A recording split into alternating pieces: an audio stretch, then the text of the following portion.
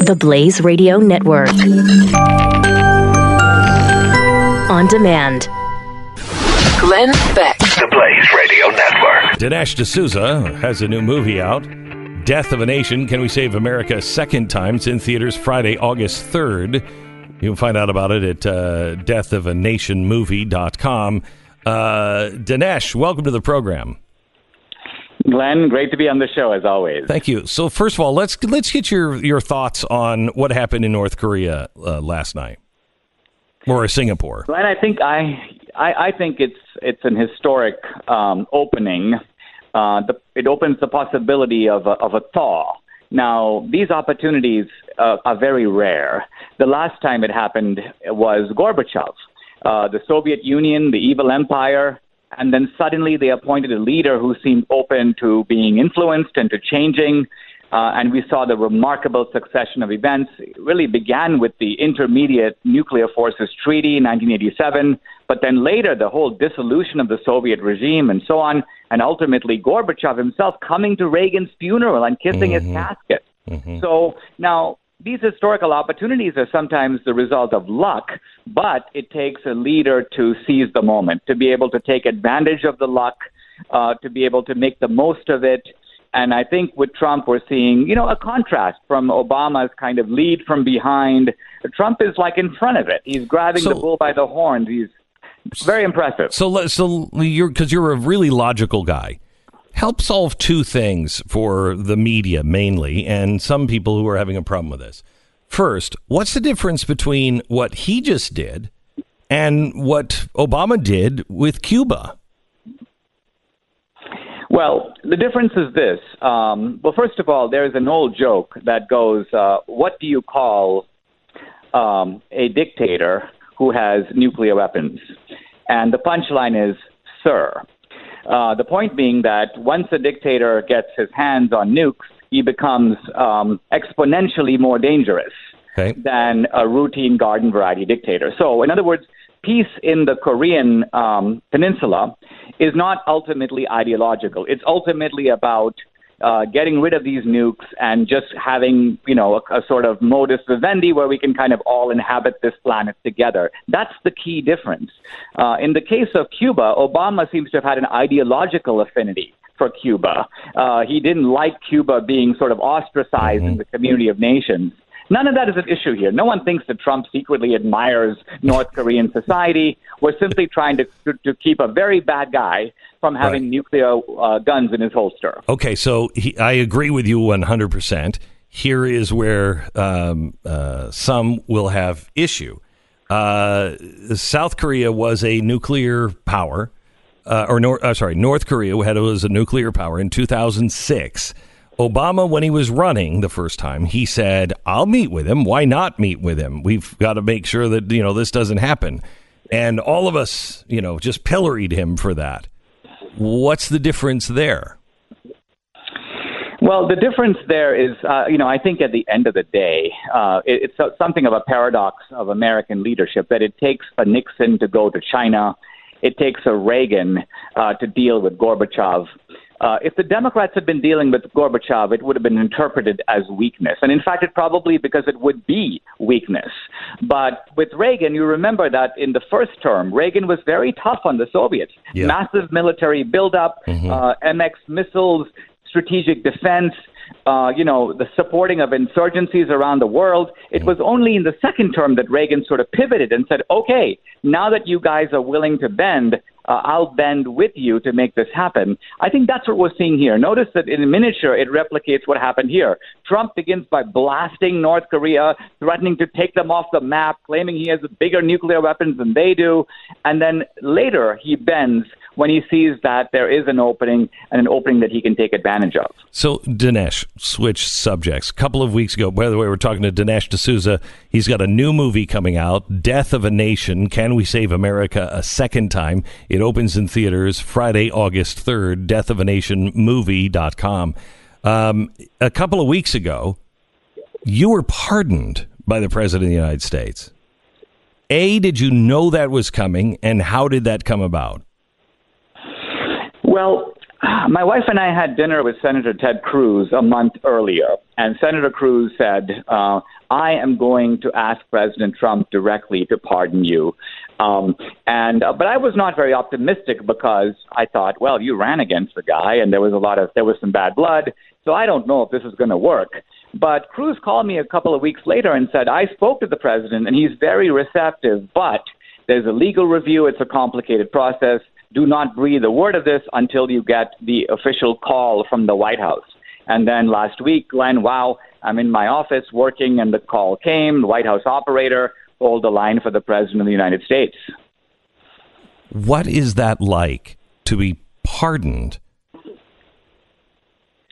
It's huge. I mean, there are all kinds of small benefits of it. I don't have to ask a judge for permission to travel. I don't have a probation officer who makes me fill out forms every week and comes to visit my house. I can vote again. I can own a firearm if I want to. But I think most importantly, it lifts the felon label from my neck, which the left had been sort of, accusing me of. And more importantly, it's kind of a big up yours to Obama. I mean, Trump has been erasing Obama's legacy across the board, and now even this little smudge has been taken away. So what do you think about, because I am so for the use of, I mean, he has a constitutional right to do this any day, all day, every day. And I'm for it if we're not becoming a country that can, if you know somebody, you can get a special favor. He is starting to, apparently he's got thousands of people he wants to pardon. And I understand that Jared is the one that's actually kind of behind this, and they're working on prison reform and sentence reform. Do you think the president should also make sure that anybody that was in your situation, that this just doesn't happen again? Well, I think in my case, the truth of it is that there is nobody who's in my situation for the reason that I was, in fact, singled out. Look, there is no case in American history of a guy who gave $20,000 over the campaign finance limit without corruption. In other words, without trying to buy a favor or get a tax break or some quid pro quo. There's no other example of somebody who got locked up for doing that. They don't even prosecute those cases. Look at Rosie. She just admitted, Rosie O'Donnell did, to exceeding the campaign finance law 5 times in 5 different jurisdictions. So theoretically, there are... And she really knew. She knew it. Did that bother you at all? Well, the reason she knew it is because she used 4 different spellings of her name and 5 different addresses. So clearly she was, but look, I think the reason that this crime is not prosecuted typically, or in other words, is treated as a slap on the wrist and a fine, is that, again, even with Rosie, she's not trying to get anything out of it. She's just, motivated by hatred of Trump and leftist enthusiasm, and she wants to defeat Roy Moore in Alabama. So she goes over the limit. So again, typically these crimes are basically, they look the other way. But in my case, it took some very powerful people, Obama, Holder, Preet Bharara, to get me. And naturally, it required some powerful people to get me off. Dinesh, a lot of people were critical of Trump, if they were, on your part, in saying that because you're a political ally, that's why he pardoned you. But in reality, these laws are, in my eye, blatantly unconstitutional. I mean, completely against the First Amendment. Really what the First Amendment was designed to do was be able to speak your mind politically and to use your money however you want to use your money.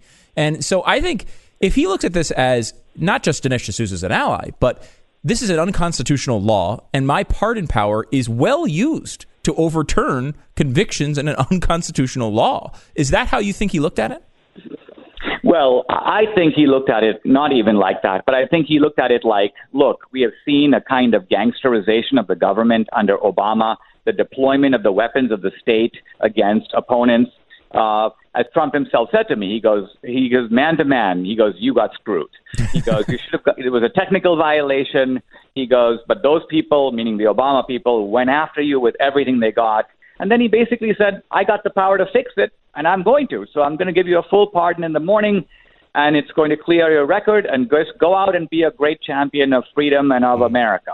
And that's how he left it. So, Dinesh, you said that there was a great process you had to go through, or he had to go through, the government has to. So he can't just wake up one morning and go, I want to pardon him. Well, actually, he can. But the process, I think, is merely that the White House counsel will go look at the case. They obviously want to make sure that I don't have bodies in my refrigerator. That's something that they've missed. They don't want it to become an embarrassment because of something they didn't know. So it took about a 30-day review to make sure that I was sort of kosher. And then Trump went ahead with his original instinct and signed the pardon. Let me just pretend that I was on CNN and respond. So you're alleging that you don't have heads in your refrigerator. I just... yeah, in fact, Newsweek literally had an article titled, Dinesh D'Souza claims he's not Jeffrey Dahmer. Oh, my gosh. Claims. That's my defense. Right. So tell us about the movie that comes out August 3rd. The movie explores two big themes. One is fascism, and the other is white supremacy. Now, as you know, these are the two incendiary accusations that are made not just against Trump, but against the right, against conservatives. The whole notion that fascism is on the right, I learned that in college at Dartmouth. That was in all my textbooks. That's on the History Channel. So it's part of our conventional wisdom. And so what we do in this movie is we start with current events, but we also do our deep dive into history where we explore the true meaning of fascism and white supremacy and ask, do these labels really belong on the Republican elephant, or should they be pinned on the tail of the Democratic donkey? You are doing a lot to teach history and correct this kind of nonsense that has been so prevalent and so successful in the last 100 years. How long is it going to take to re-educate people to what really happened, do you think? Well, I think the beauty of living today is that things can be checked out.